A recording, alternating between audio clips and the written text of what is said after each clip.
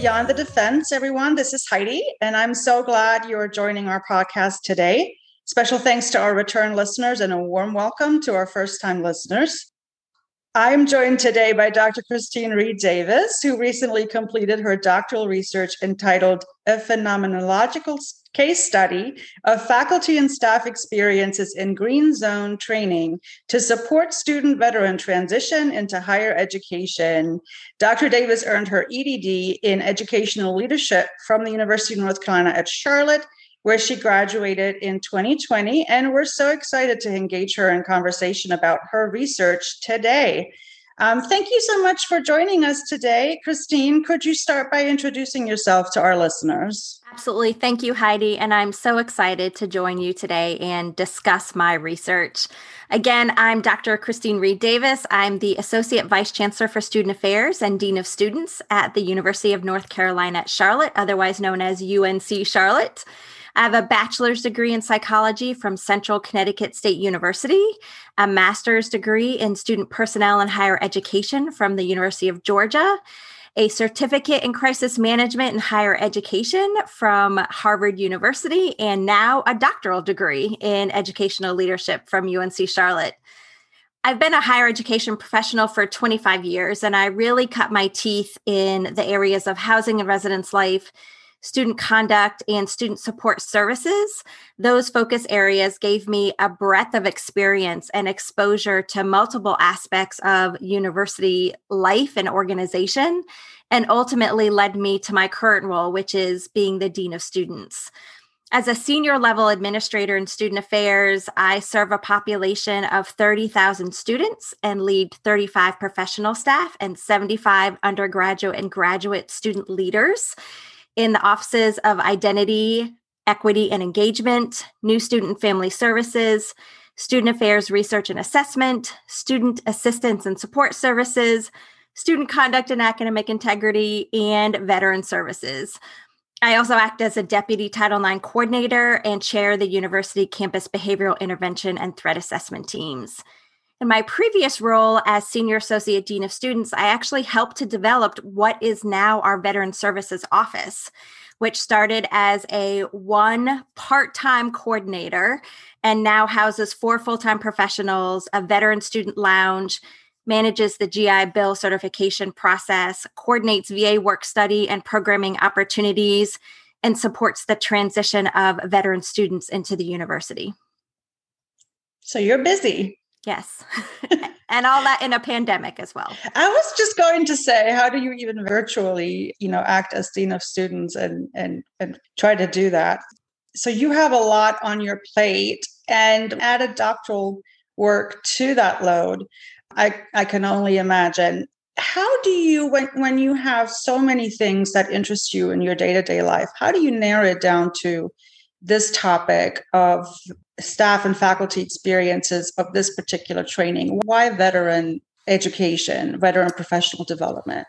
Yeah, when I began my doctoral program, I thought I had this whole list of topics that I thought that I could explore. And one of our professors gave us the advice to research something that keeps your interest, research something that either keeps you up at night or that you're really curious about.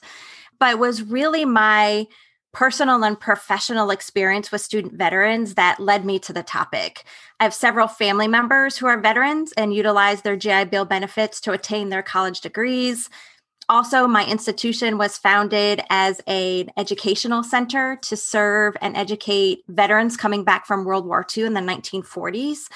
And then in addition, in my professional role, I've heard stories from student veterans about their experiences, both positive and negative, and their transition out of the military into college. And so coming from the military where every part of their lives was regimented and, determined for them and supported in multiple arenas, then coming to a higher education college experience where pretty much they have to figure out things on their own. And so really listening to their stories finally put me in a position that I really wanted to figure out a way to support them. And in the way that I wanted to do that was to create research that looked holistically at the university as an organization, not just the student stories, but the ways that faculty and staff members support their transition both inside and outside of the classroom. So as a student affairs practitioner, I wanted to explore those ways that could be practice-based and applicable instead of research that would just sit on a shelf somewhere. Well, and that is right in line with what we're trying to do with Beyond the Defense, is to not have that 200-page document sitting on a shelf, Right. but actually, bringing it back out in the sun and sharing it with some of it with the world.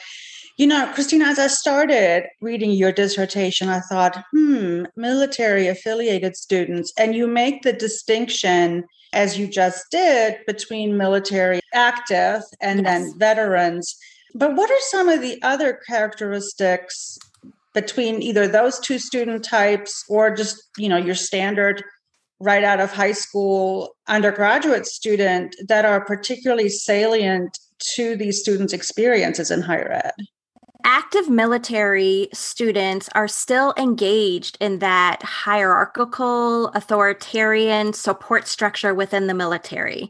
They also just happen to be taking classes. So they are getting their orders. They are being supported through the community of other active military members, through healthcare, through counseling, through, being told what to wear, what time to get up every day. Whereas veteran students are coming out of that support structure and out of that regimented lifestyle. And so that's why in my dissertation, I determined the need to really focus solely on those veteran students because they do not have that type of support that active military students have in that support structure. They are really truly transitioning out of military into academic norms. So the culture shift from highly structured, routine-based military to a less structured environment of college creates a sense of transitional stress for them that is unlike the transition that their active military counterparts have, and also is different from an 18 to 22-year-old coming out of high school. So where they have been very regimented, they are coming into a new environment with a different set of rules, sometimes from a conservative perspective to a more liberal perspective. They're also navigating a campus environment. So this cultural transition leads to stress and confusion and frustration.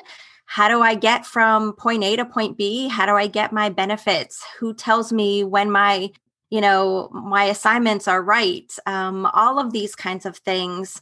There are also social standards, orienting themselves to authority, the sense of purpose, institutional structure, the role of teaching and learning in the higher education environment is different. The literature tells us is different than in the military.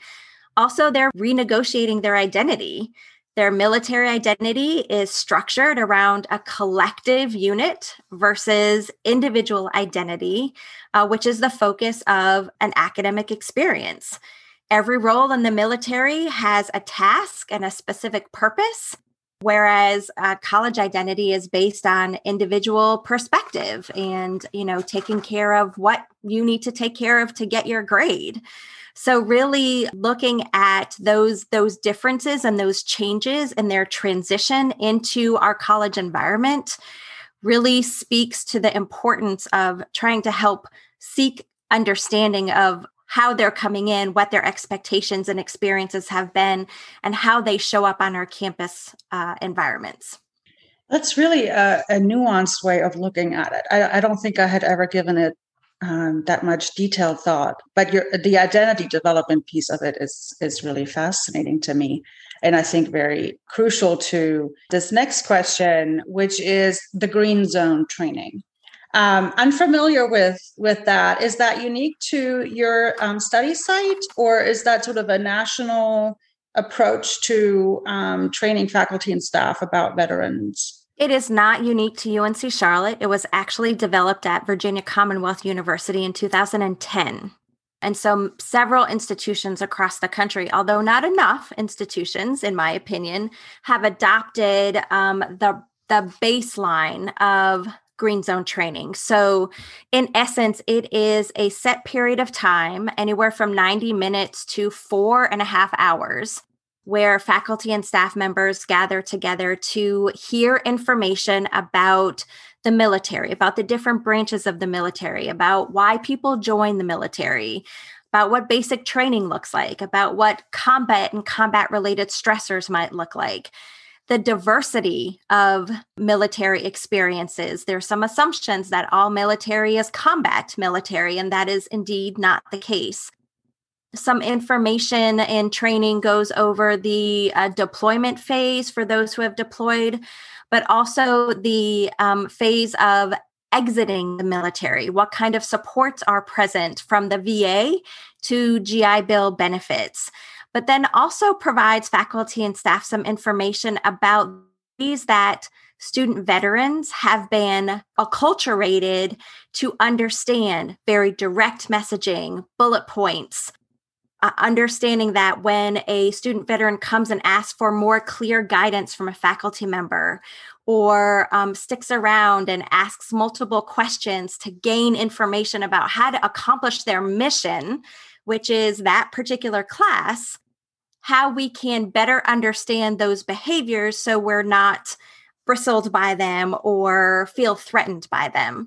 So Green Zone training not only provides a sense of education about the entire military experience, but also provides very tactile, definitive ways that faculty and staff can engage with student veterans or other military affiliated students in order to best support them in straddling these environments of military and academic culture. So sounds like a important and meaningful experience. Just hearing the description and what it sets out to do. So you decide with your dissertation research to dig a little bit deeper and to explore. I believe the purpose of your phenomenological case study was to dig a little deeper into the lived experiences of those that participate in this Green Zone training. What were you hoping to find out? What were some of the questions you were hoping to get answered? I was very interested in what motivated faculty and staff members to participate in training, how they experienced, so what were they thinking and feeling during that experience. I was also interested in finding out, what were the changes in their perceptions, and also what were the outcomes of their participation in training. So what did they leave that training believing that they could do, or what could they institute in their own scope of control in order to best support student veterans on that campus? So you chose this particular qualitative method. How did you end up with this particular way of inquiry? I am always drawn to stories. So I am very much, I think I've always been a qualitative researcher. I want to hear the stories. I want to hear the experiences of people, because to me that feels very human. It allows me to feel more connected to their human and lived experiences. I always go back to the quote from Dr. Brené Brown that stories are data with a soul. And that quote actually pulled me through much of my program and my qualitative research, because I think that there has been some misinterpretation in education that the only legitimate study is a quantitative study. Show me the data, show me the numbers. So I wanted to show that we could get really robust and interesting pieces of data from narratives, from stories of these faculty and staff members, and how they experienced the phenomenon of this training and what it meant for them moving forward as professionals at this particular institution. Well, and I love that you say you got robust data, because I was struck by, as I was reading your method chapter, the triangulation of qualitative data that you included in this study. You not only did interviews with the participants, but tell us about some of the other pieces of data that you collected through your research. Yeah, I had 12 participants and I did 2 sets of interviews. So that's 24 interviews. And I did different follow-up questions for each participant and different follow-up questions, for not only the participant, but they all had different points that I needed to pull more information out of. So in addition to those 24 sets of interviews, I also interviewed the 2 Green Zone facilitators. So the director of Veteran Services and a staff member in Veteran Services who was a veteran himself. And I did 2 sets of interviews with them. In addition to that, I pulled the evaluations from the Human Resources Learning and Organizational Development, was the office that hosted the Green Zone training, but Veteran Services staff presented it. So there was this collaboration between Human Resources and Veteran Services, which I thought was fabulous. But in looking at the evaluations from HR, anonymous evaluations, I coded all of those entries and pieces of feedback, in addition to looking at the Green Zone training PowerPoint, as well as the Green Zone training and Veteran Services websites to triangulate and augment the data that I was receiving and interpreting from those narrative stories. It was quite robust indeed. And time consuming, I would imagine. Yes. One question that we ask every participant is, what were your challenges and successes with this particular methodology? What comes to mind? Yeah. I think my successes were that clearly it gave me a lot of information. I had 551 distinct pieces of narrative data that then I narrowed down into 12 themes and 31 sub-themes. But with all of that, there were some challenges. The first of all is that there's no checklist or rule book or list of right or wrong ways to do qualitative research, especially the phenomenological research that I did. So because I was exploring the essence of a phenomenon, there's it's not black and white. It is very gray. I like checklists. I like knowing definitively that I'm heading in the right direction. And I had none of those usual things to catch me in this particular process. And that was really, really hard. I remember thinking up until the very end that I really had no idea what I was doing. My dissertation chair assured me on multiple occasions that that was a completely normal feeling, but it really caused some anxiety for me that I wasn't quite sure where I was going, what I was doing. The second challenge that I had was the qualitative research in itself is a lot of work. From developing the semi-structured interview questions, conducting the first set and follow-up interviews, to transcriptions and coding and reflecting on what the data was telling me. It was months and months of work in the middle of a pandemic, no less, as I mentioned before.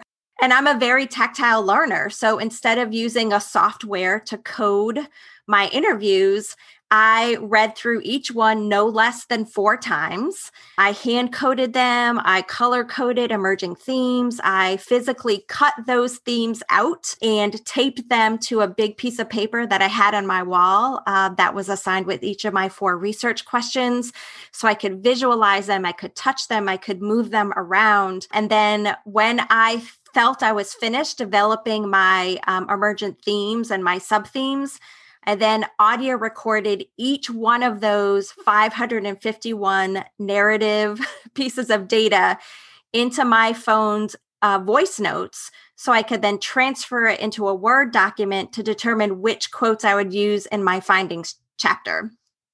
So what I discovered throughout that whole process was that I really needed to have my hands on the data to be able to move and manipulate it in order to feel thoroughly immersed and saturated. I didn't understand what the word saturation meant when I was taking it in class, but at the end of this process, I completely I understand what that saturation means. So it was a really long and messy process, but it brought me a lot of insight and was totally worth it in the end. I feel like there's a theoretical journal article in there somewhere about your tactile approach to qualitative inquiry. That's fascinating. I was, again, surprised. reading your method chapter, then all of a sudden there was mention of a pilot study. Yes. And I was like, oh, she did a whole other study before she did her study. So tell our listeners a little bit about what you learned from that experience. The pilot study was actually an assignment in my advanced qualitative methods course, which my dissertation chair taught. So it was all, all of the planets were aligning, but I was able to go through this study in a pilot format for an entire semester, practice my process, my methodology, practice my semi-structured interview questions, learn some lessons. I'm a former conduct officer.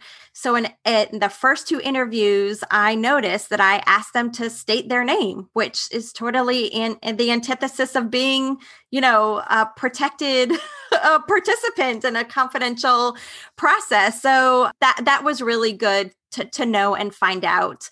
Also, I needed to find out that I really needed to relax. And instead of having these very, again, the checklist kind of mindset, it helped me practice relaxing and having a conversation and being curious. And if you go off the script, that's why they're called semi-structured interviews. If you go off the script, that's okay, because you're going down your as my advisor called wandering around. You're wandering around, and you're wandering through whatever path the participant wants to take you.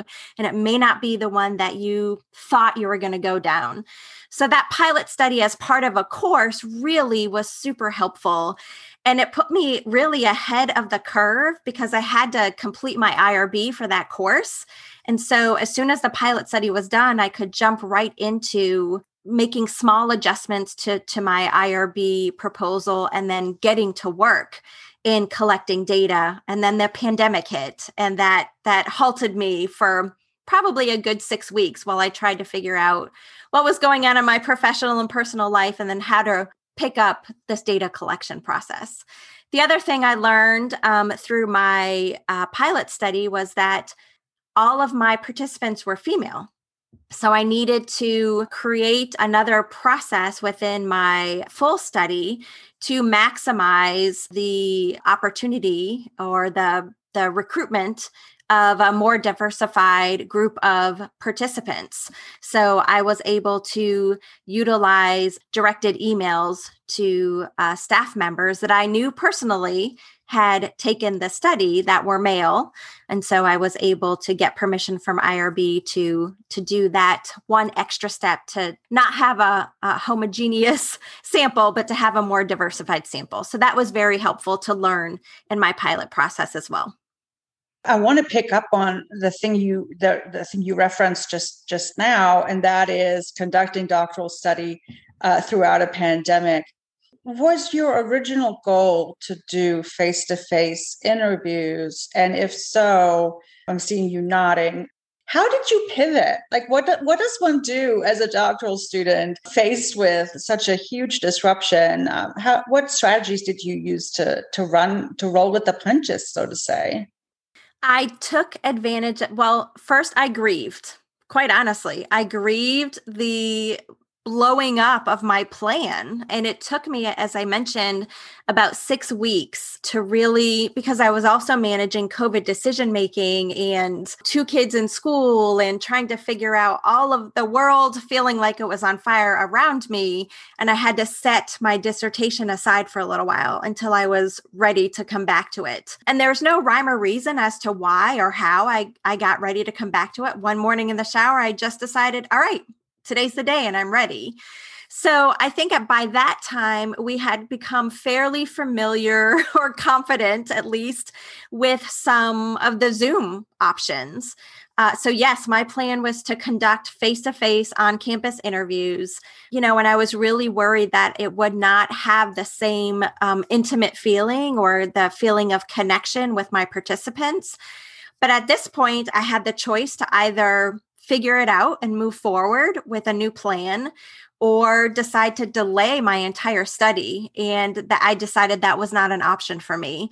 I decided to be flexible and take advantage of Zoom. And I had to redo my confidentiality agreement and redo some of my IRB process again in order to move forward with that new plan.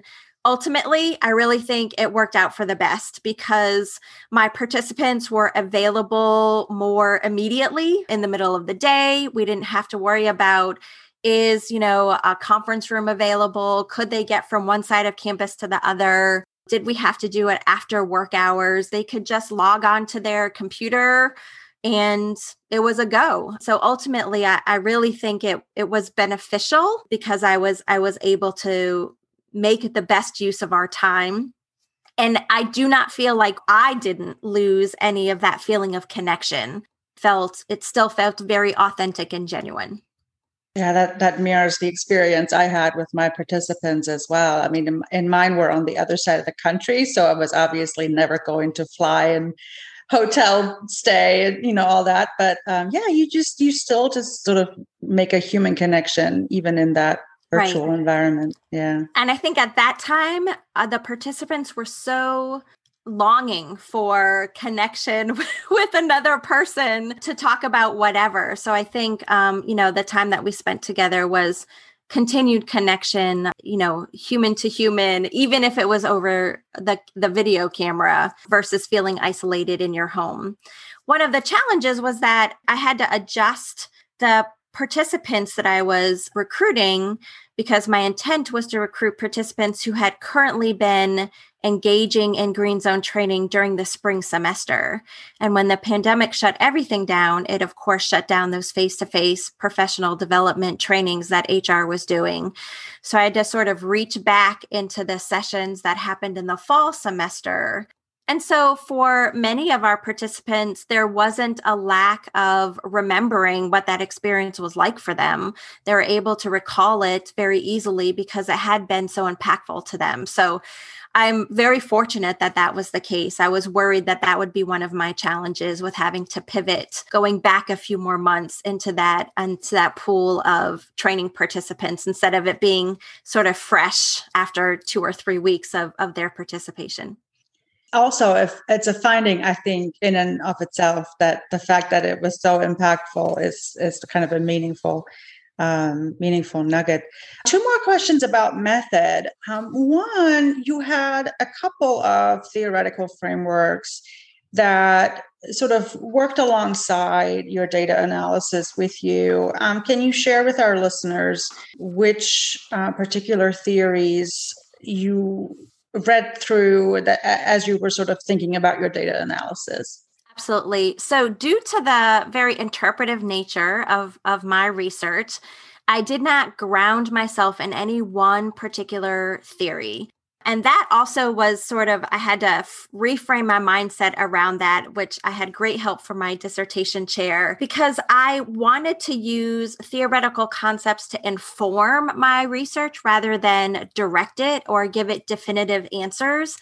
In the format of the learning about the essence of people. I didn't want to assume I knew all of their answers. So I used 2 theories to help me inform my findings and my interpretations. The first was organizational cultural theory that proposes that there are subcultures that exist within organizations and that the ongoing growth of an organization depends upon negotiation and alignment of those subcultural values and assumptions. The second framework that I used to help me interpret was transformative learning theory. And that theory proposes that individuals can make shifts in their beliefs and attitudes based upon the actual process of learning rather than solely through the acquisition of new knowledge. So organizational culture theory helped me situate my findings within a larger institutional context, which is what I was going for in my initial decision to do the study. And then transformative learning theory informed the meaning making of individual participants in the Green Zone training experience. So they really help to offer interpretations of my findings instead of presenting definitive meaning to the data. Yeah, I think that's a really interesting and unique approach. You hear so much about you must have a theoretical framework and it must underpin all aspects of your study. Yes. And you're like, well, wait a minute. This is a phenomenological study and it doesn't quite work that way in this case. So I thought that you were both bold, but also probably correct in the way you wrote about that in your method chapter. Which I think led to some of my anxiety about the process. Like I had colleagues and classmates who had definitive theories that they were connecting to. And I was like, shouldn't I be doing that? And again, this process of wandering and wondering around sort of gave me the freedom to not hitch myself to any one thing, but to really use multiple theories to really help me frame the findings within the essence of their being. It's very philosophical. I love it. I love it. Speaking of philosophy, adjacent to philosophy is ethics. And I thought you did a nice job at kind of explaining ethical considerations of this study for you as a sort of high-level position administrator at your study site. Talk to us a little bit about how that influenced your work and what you did to sort of mitigate these ethical concerns or considerations. As a senior level administrator on the campus that I did this research, and being a fairly well-known face around campus, I had to be very cognizant of making sure that participants did not feel unduly influenced or feel like they had to participate in this research because of my title, my positional power. So one of the things that I did was to utilize a graduate teaching assistant out of the educational leadership department when I was trying to do face-to-face recruitment at the end of Green Zone trainings, that TA would present the information on my behalf. So there wouldn't be this physical presence standing up in the room and participants being like, oh, I don't want her to be mad at me. I should really participate. So I tried to remove that pressure from them as much as possible.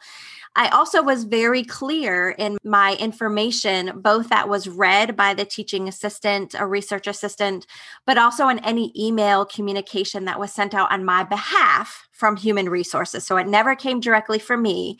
It came from human resources, but it was very clear that I was conducting this research in my role as a graduate student, not as a dean of students.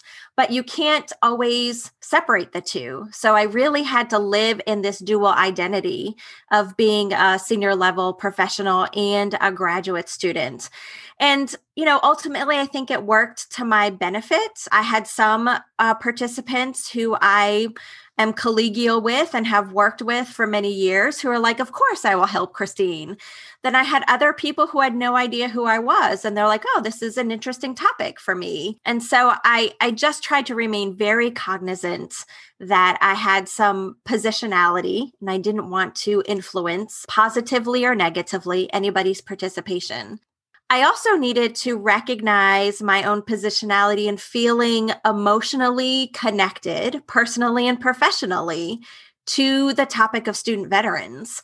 I think the benefit of that is that I have some good understanding of military knowledge and history and vernacular and can, have maybe an understanding of what that student veterans experience is. But then also I wanted to be sure that I recognized any emotions I might have had around some of the responses, especially in one of the surprising findings of holding tension and support, that some participants really felt conflicted about supporting military veterans when the participants themselves had a more liberal mindset. And so I did a lot of note taking, a lot of journaling. And ultimately, from a phenomenological perspective, I had to read a lot of articles on this and how to really bracket my identity and my understanding and my emotions. But I finally came to realize I'm a co-creator of this knowledge. It's not a knowledge that I have that somebody is trying to, rise up to my level. It is really this co-creation between me, the participants, the literature, the student veterans themselves that really provides an opportunity to create this knowledge. So I was finally able to settle in that mindset that I'm co-creating this with all of the people around me, and I'm not the holder of definitive knowledge. So it really was a very reflective, philosophical process to go through that took a long time, actually. Yeah, that's very eloquently put. Actually, I think that's something that a lot of qual researchers struggle with, or have to navigate in their work, because we tend to study what we're interested in, and so Yes. there's that personal connection there. That was well explained. Thank you. Let's get to the findings. Let's get to the good stuff, right? Like every dissertation defense, we look forward to this piece of it. And as you mentioned earlier in our conversation, you had 12 themes and 31 sub-themes. Holy cow. Yeah, it was a lot. Share with our listeners some of the high level themes that rose to the surface for you. Yeah, so I had 4 questions, and I remember being in a class and a person who had already graduated came to present, and they're like, remember, for every question you have to answer the question. And I was like, no problem. And then when I was answering 4 questions, I was like, why didn't I listen to him? Could I have done this with 1 question? But again, ultimately, I created a really robust piece of research that I'm really proud of. So ultimately, what I found was that the initial motivations of these participants to participate and come to spend 90 minutes in Green Zone training were driven by elements that encompassed a respect for community. So that was a respect for the military community, a respect for the Veterans Services Office and the professionals within that university community and the work that they were doing. They had a desire to learn more about student veterans, either because they had family connections or they had personal experience with veterans, or they just felt like they were curious and they wanted to know more. It was also driven by compassion for others and curiosity about the students that they were committed to serving. They characterize their overall experience as a sense of personal and professional impact that they realized during their training, which then supported positive perceptions of the training experience. One of the biggest pieces of information that had the most data associated with it was this connection through storytelling. So as I mentioned previously, one of the training facilitators was a veteran. And so he shared his personal experiences about his time in the military. And that really came through in the participant stories about connecting a student veteran with a face and a name and a personal experience. It exposed them to the reality of veterans' lived experiences. It deepened their sense of compassion and empathy for student veterans, and it gave depth and credibility to the material the factual material that was being presented was also supported by these lived experiences in these stories of a student veteran who was on campus and, within their collegial group. So that was really a very powerful finding that was really impressive to me. So the perspective changes that participants experienced, really this coupling of factual information with personalized experiences led participants to shift their perspectives related to the diversity of student veterans.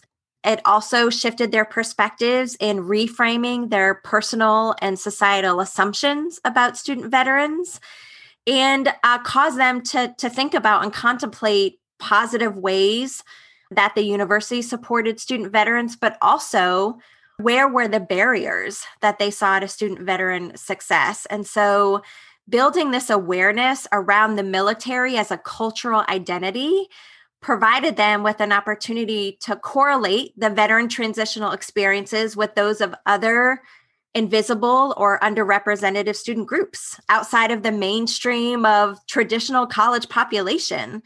And that training experience also served to counteract some misperceptions that participants had about the military. And then finally, that outcome, post-training outcomes, that was the second largest piece of narrative data that I had. Lots of participants talked about creating a sense of agency for themselves, adding to their professional toolbox and changing starting in their department. So many of them stated that they did not feel like they had the positional power to change policy or change what the chancellor or the cabinet did, but they could change little things within their department to impact student veteran support. So really looking at the spheres of their own influence at the institution was an outcome of this training. It also caused them to participate in this critical reflection and navigating dissonance, as I mentioned previously, that they felt in supporting student veterans alongside other student populations who might apply negative stereotypes to the military based upon past and current political environments. So participants engaged in this critical reflection that contributed to their ability to jointly hold contradictory realities and support for students, and then tension in supporting other students with differing identities on campus. So it ultimately created desire for many participants for deeper and more advanced learning about student veterans. They've asked for Green Zone Part 2. They want deeper dives. So that those were really, really interesting findings of the data that I was able to interpret.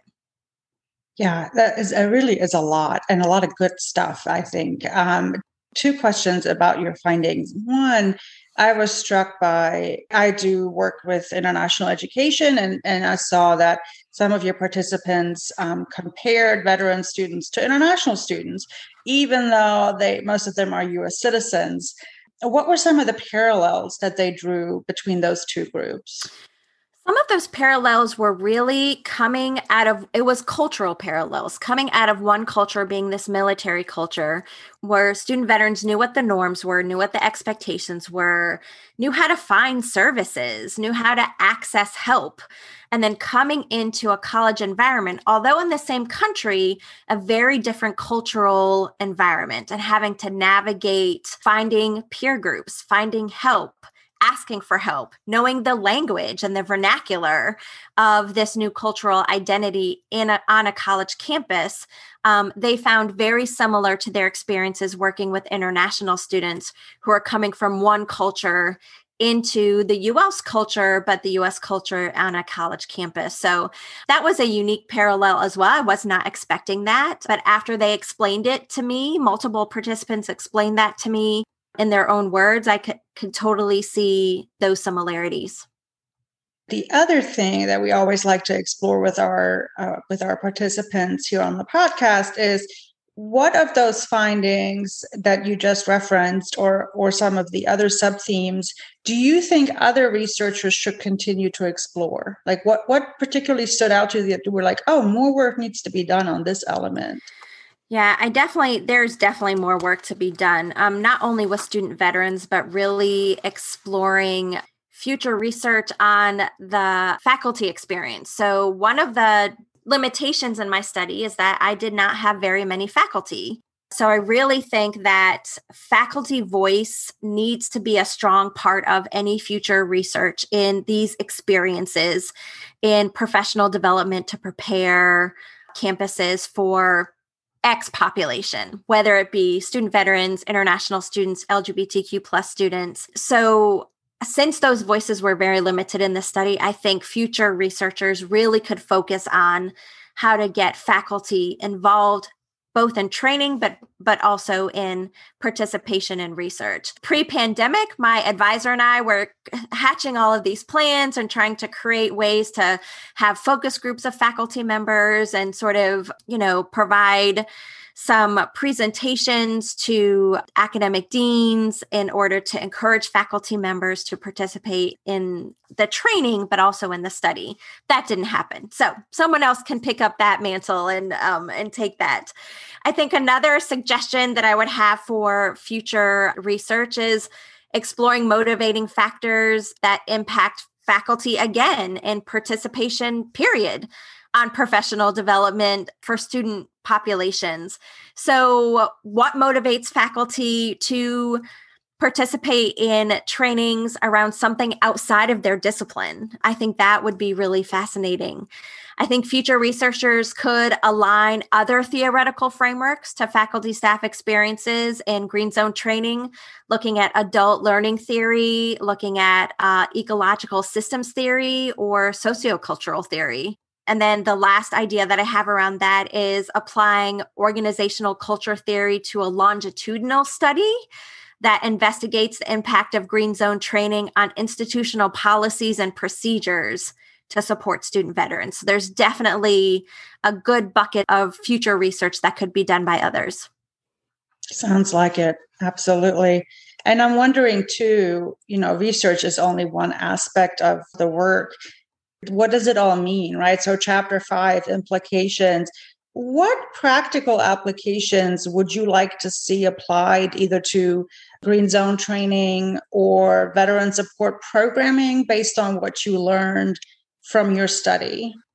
Yeah, one of the really interesting things that I uncovered, and I think I did it by accident, was really looking at Aristotelian elements of learning in green zone training. So what this training did was represented elements of ethos, pathos, and logos.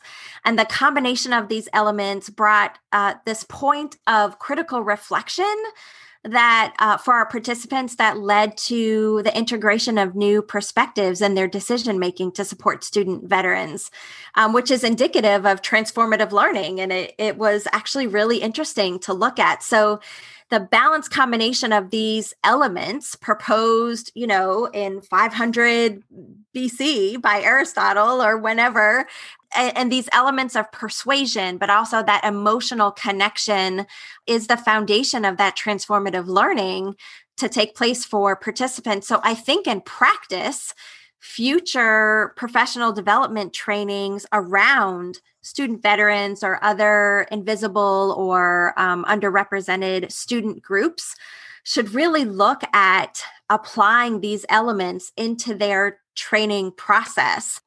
One of the key things about green zone training that I think is so unique and so impactful is the involvement of a veteran, the involvement of a person with that experience that others can connect to. Other universities have a panel of veterans that represent the different military branches, that represent different, sexes and genders in the military, that represent different races.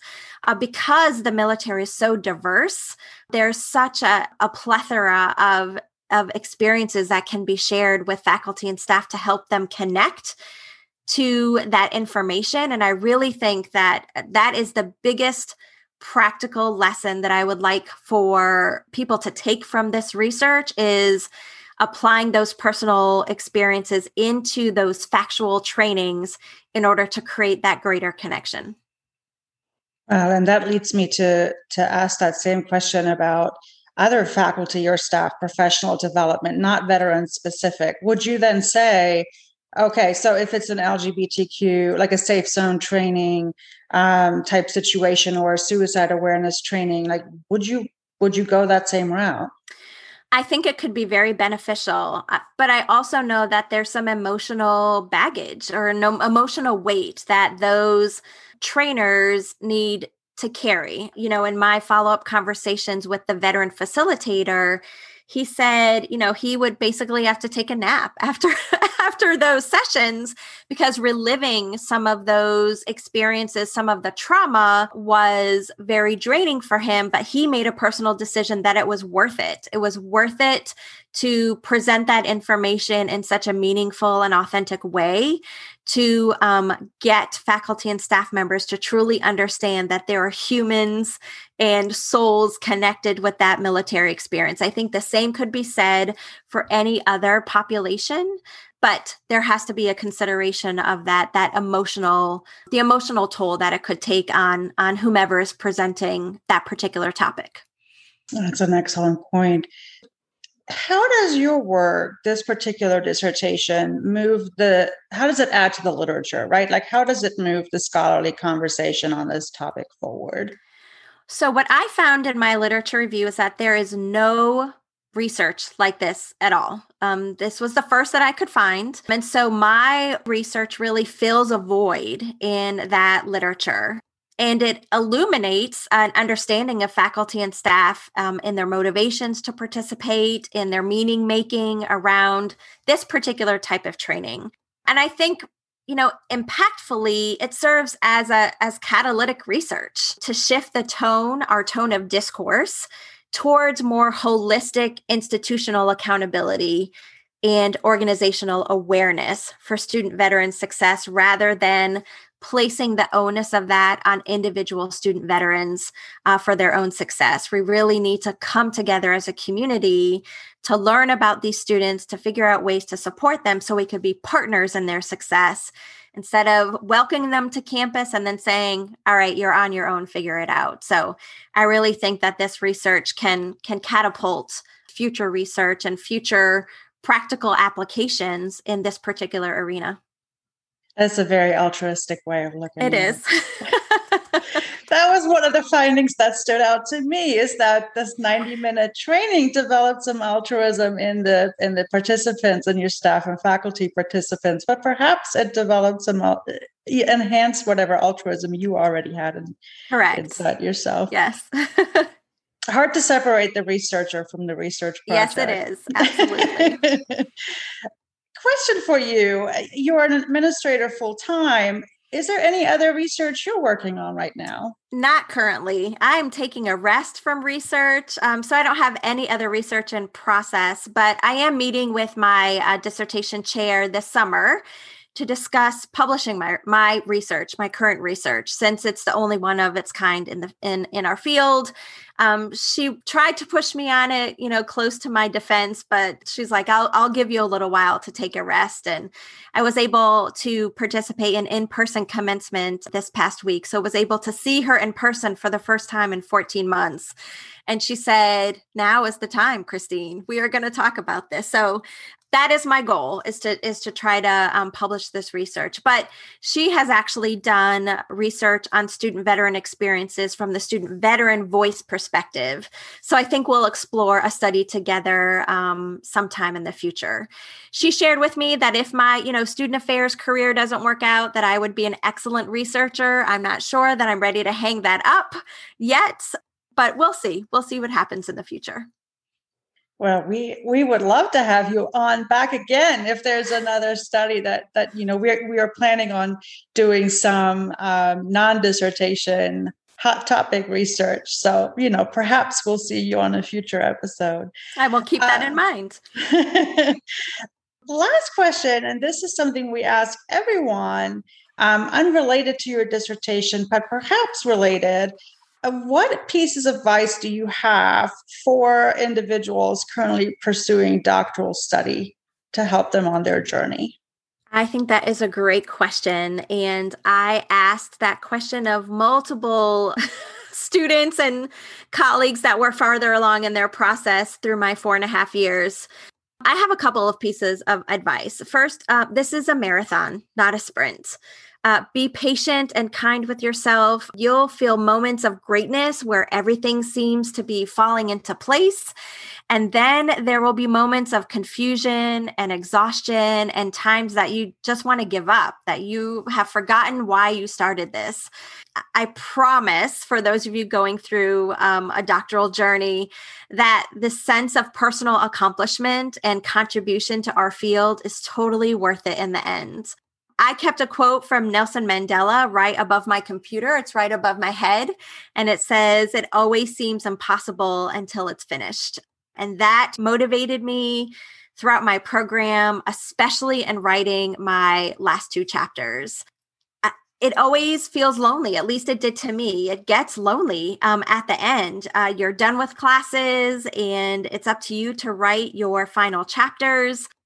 My advice is to lean into your community, lean into your support systems, take time for yourself, practice self-care, allow yourself to step away from the process every once in a while, because it really will help you clear your mind and possibly open yourself up to new avenues of thoughts.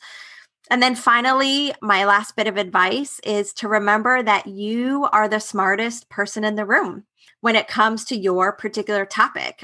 Chances are that no one else has done what you have done the way that you've done it. So feel confident in that knowledge. Those are bits of advice that I collected along the way from others who had been on the far end of the journey, and some things that I really had to personally reflect on in my own journey. So those are my parting words of wisdom.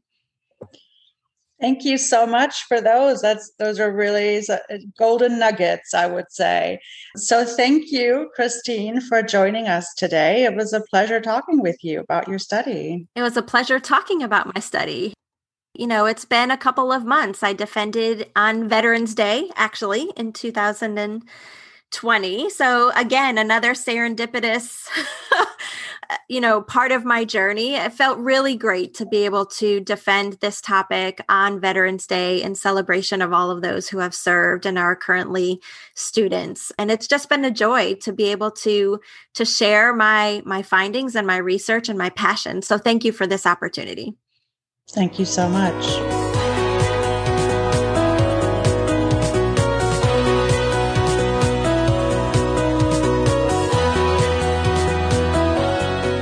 Again to our listeners. Remember to subscribe to hear all future episodes of Beyond the Defense podcast, where new episodes are released Fridays at 5:00. Be sure to follow us on Facebook and Twitter to receive updates on upcoming episodes and to get more information about sharing your research. We'll see you next time.